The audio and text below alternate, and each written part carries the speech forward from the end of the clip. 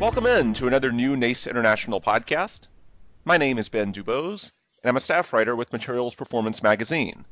Today, as we continue our MP interview series speaking to various industry leaders, we're joined by Chris Taylor, Principal Engineer of Materials Technology and Development within the oil and gas services business at DNVGL. Chris, good morning. How are you? I'm doing fine, Ben. How are you doing? Doing well. Thanks for joining us. And we're also joined on this call by Jeffrey Johnston, founder and principal engineer at Rapid Prototypes. Jeffrey, good morning to you. Thanks for joining us as well. Thanks for having me. Sure thing. And for those listening, the reason we're talking to Christopher and Jeffrey is that Rapid Prototypes recently won the American-made Geothermal Manufacturing Prize from the U.S. Department of Energy. The Geothermal Prize provides additional funding as an incentive to further product development, with additional phases still to come as far as the research goes. The team to receive this award is led by Rapid Prototypes and comprised of officials from Geotex Design Solutions and DNVGL, among others. The reason we're talking about it on this podcast, of course, is that there's a clear link to corrosion from their work. Reading from the press release, their strategy on this research project is to demonstrate a future suite of logging tools that can be deployed in ultra-high temperature geothermal wells. The core technology is the design and process of additive manufacturing to optimize the geometric design and unique material layering to reduce thermal conductivity between electronics and the reservoir temperature. The goal is to expand the tool's temperature rating to 400 degrees Celsius for a duration of 10 hours. So I think a good place to start, and Chris, Jeffrey, either of you can take this. As far as the origins of your research, when and why did you all start down this path? This is Jeff here. Chris and we met in early 2019 at a additive manufacturing roundtable in Oak Ridge National Labs. This was hosted by the Department of Energy, and it was really to get industry involved in the early stages of additive manufacturing for downhole applications. So there were oil and gas companies invited, certification companies, geothermal companies. We were all involved. And Chris and I met, and we've wanted to work together on an additive manufacturing project ever since, and this provided a great opportunity to do that. So what are some of the potential industry application areas? We talked in reading the press release about the ultra-high temperature geothermal wells. How does this eventually get used? What's the practicality of this for the industry, assuming this continues to pan out as you hope? This is Jeff again. So right now our focus is in the geothermal market, and to develop a better understanding of geothermal reservoirs, we actually need to go into those reservoirs and make measurements. This will help us validate these models. And currently, the geothermal industry, they use oil and gas tools, known as logging tools, to go into these reservoirs and measure things such as temperatures, pressures, flow rates, profiles, etc. And the challenge is when you're using these oil and gas logging tools, they're very expensive, and they've really only been developed for temperatures that are encountered in the oil and gas industry. And these are generally lower than what's found in traditional geothermal and especially enhanced geothermal applications. Let's talk about corrosion specifically. You touched on things that obviously can be related to it, but for our audience at NACE, that's certainly what they want to drill down more into. What does this research mean for corrosion in particular within a geothermal environment? Yeah, this is Chris Taylor here. So there's two primary threats we're designing this tool to address. In terms of materials performance and what's going to be happening in these extreme conditions. So Jeffrey had mentioned enhanced geothermal. And traditional geothermal is using existing reservoirs where there's already, hot water present, and you can create these flow cycles to drive power from the geothermal reservoir. But enhanced geothermal is looking at drilling through areas where maybe you don't have, natural hot spring reservoir type systems. In that case, you're having to drill deeper. You may be in more aggressive chemical environments that you'd rather avoid, which could involve brines and sour gas, as well as higher temperatures, say targeting something like 400 C. And so you're starting to encounter a range of different threats. One of those is thermal degradation. These are logging tools, so they have electronics included in them. So the electronic components and the flash memory are all going to be subject to thermal degradation. So we're targeting that threat and trying to address the first threat of the threat to the electronics package by using phase change materials and a design for the actual tool geometry, which has minimal thermal conduction pathways in terms of the materials that we're using and the topology that we can print using additive manufacturing. So that's where we're getting an innovation piece from the AM in this design. The second threat is regarding the casing of the tool. It's going to be cased in some kind of corrosion-resistant alloy, which is going to be under threat due to the fact that, first of all, it's going to be under the mechanical pressures and tensions that's going to be placed on the device. So we want to use a high-strength material. But as you start to go to 400 degrees C, the strength rating of materials significantly drops. So we need to balance the demands of having a strong, robust casing for this tool, which can withstand the pressures and tensions being placed on the tool, alongside the corrosion resistance in the brine environment. So we're looking at a range of corrosion-resistant alloys, as well as potential claddings to place on top of that alloy, which will give it the corrosion resistance we need. And our company in DNVGL in Dublin, Ohio, has a testing facility where we can do the validation of the materials selected for this particular tool. With over 37,000 readers, Materials Performance is the world's largest circulation magazine dedicated exclusively to corrosion prevention and control.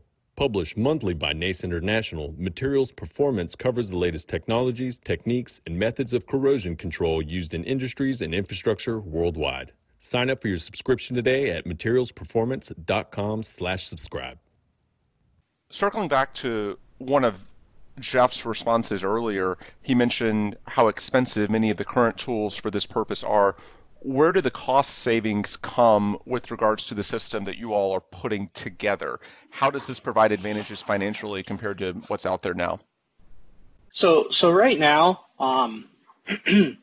when I say that, oil and gas logging tools are inherently expensive, it comes from two things. One, it's the electronics. So when you design electronics that are rated for 125 or 150 degrees Celsius, and then you move up to 177 or 200 degrees Celsius, the costs go up exponentially with temperature. And so by allowing us to stop this exponential growth in costs, we're able to use passive techniques, like Chris was talking about, using phase change materials, limiting the path of thermal conductivity between the well and the electronics. We're able to get away from going higher and higher in electronics survivability. And so we can limit it to 200 degrees Celsius, and then we can use these passive modes to prevent the electronics from being degraded. Let's talk a little bit more about the Geothermal Prize and the award program overall, as far as the additional funding that you get for your research. I guess if one of you could go into, number one, a little bit of the background of the program for anyone that is not aware of it, and then secondly, what's the significance of that prize to your work as you go through the future phases? Yeah, this is Chris Taylor. The Geothermal Prize is part of, first of all, it's funded in this case by the Department of Energy. And the Department of Energy is always kind of wanting to be forward-looking and see what are technologies that the country can invest in to stay competitive and to move towards a more sustainable future. And so enhanced geothermal is part of that portfolio.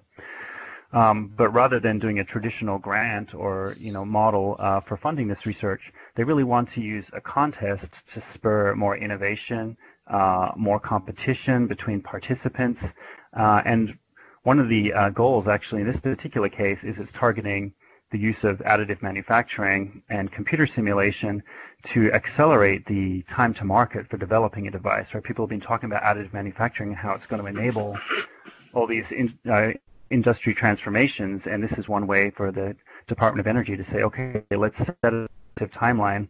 We'll put some markers in there to motivate, researchers and industry to work together to show that we can really do this. And it's kind of a stretch goal looking at this particular challenge of enhanced geothermal systems and how technology can really enable that, bring down the costs, get a faster product to market by fostering this kind of innovation. So what are the next research steps? From the press release, I mentioned, I believe, 3 more phases. In terms of where you are now to where you eventually want to go, what are the next steps moving forward for this collaboration? This is Jeff here. So currently we're in phase 2 of the challenge. In phase 1, we were really just developing a concept and proposing an idea to the Department of Energy. Mm-hmm. And in phase 2, we build on that idea. We use modeling, and in our case, we're going to be using COMSOL. They're an industry leader in multi-physics simulation, and we're going to be using that to validate our hypotheses and refine our prototype design. And so, like Chris had said, this has a real target towards additive manufacturing, which allows us to be a lot more creative in how we design the mechanical tool. And so if we're not constrained by traditional manufacturing techniques, we can come up with more creative designs that you otherwise wouldn't be able to pursue. And so in the next, or in the current phase, we're going to continue to refine and develop the concept. And then in the next phase, that would be when we actually go ahead, finish the engineering drawings, the tolerances, and we actually manufacture the first prototype. Mm-hmm. And then after the prototype is manufactured, all of the contestants will be meeting at one of the national labs. And this obviously depends on how things progress with COVID-19. Sure. But the idea is we would all get together, we would be able to show our concepts, and then there would be a panel of experts from the national labs, from the Department of Energy, and industry experts. And they would look at all of these designs and they would select a few for progress to the final stage, which is where we take these prototypes and we actually start to test them in real world environments. So we would take them up to, in our case, 400 degrees Celsius. They would put them in these high H2S environments, and they would stress the tools to make sure that they're going to operate the way we have specified we would like them to in our proposals. So what's the timetable roughly? I know you mentioned the COVID-19 factor potentially being prohibitive in one of these phases, but it sounds like we're talking within the next few months or within the next year or two, if we're talking about COVID potentially being a factor. What sort of, when you talk about these next research steps, are you thinking when it comes to the timeline? Well, the timeline is, I wouldn't say it's set in stone, but right now we submitted the phase 1 documentation in early November of this year.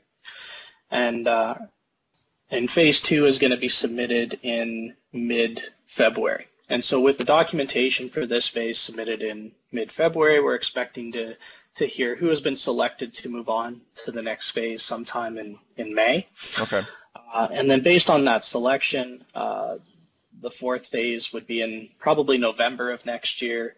And then we'd be looking Q1, Q2 of 2022 for the final phase where we go through and do this testing. So for developing a new technology using a completely new manufacturing approach, this is a highly accelerated timeline. Sure.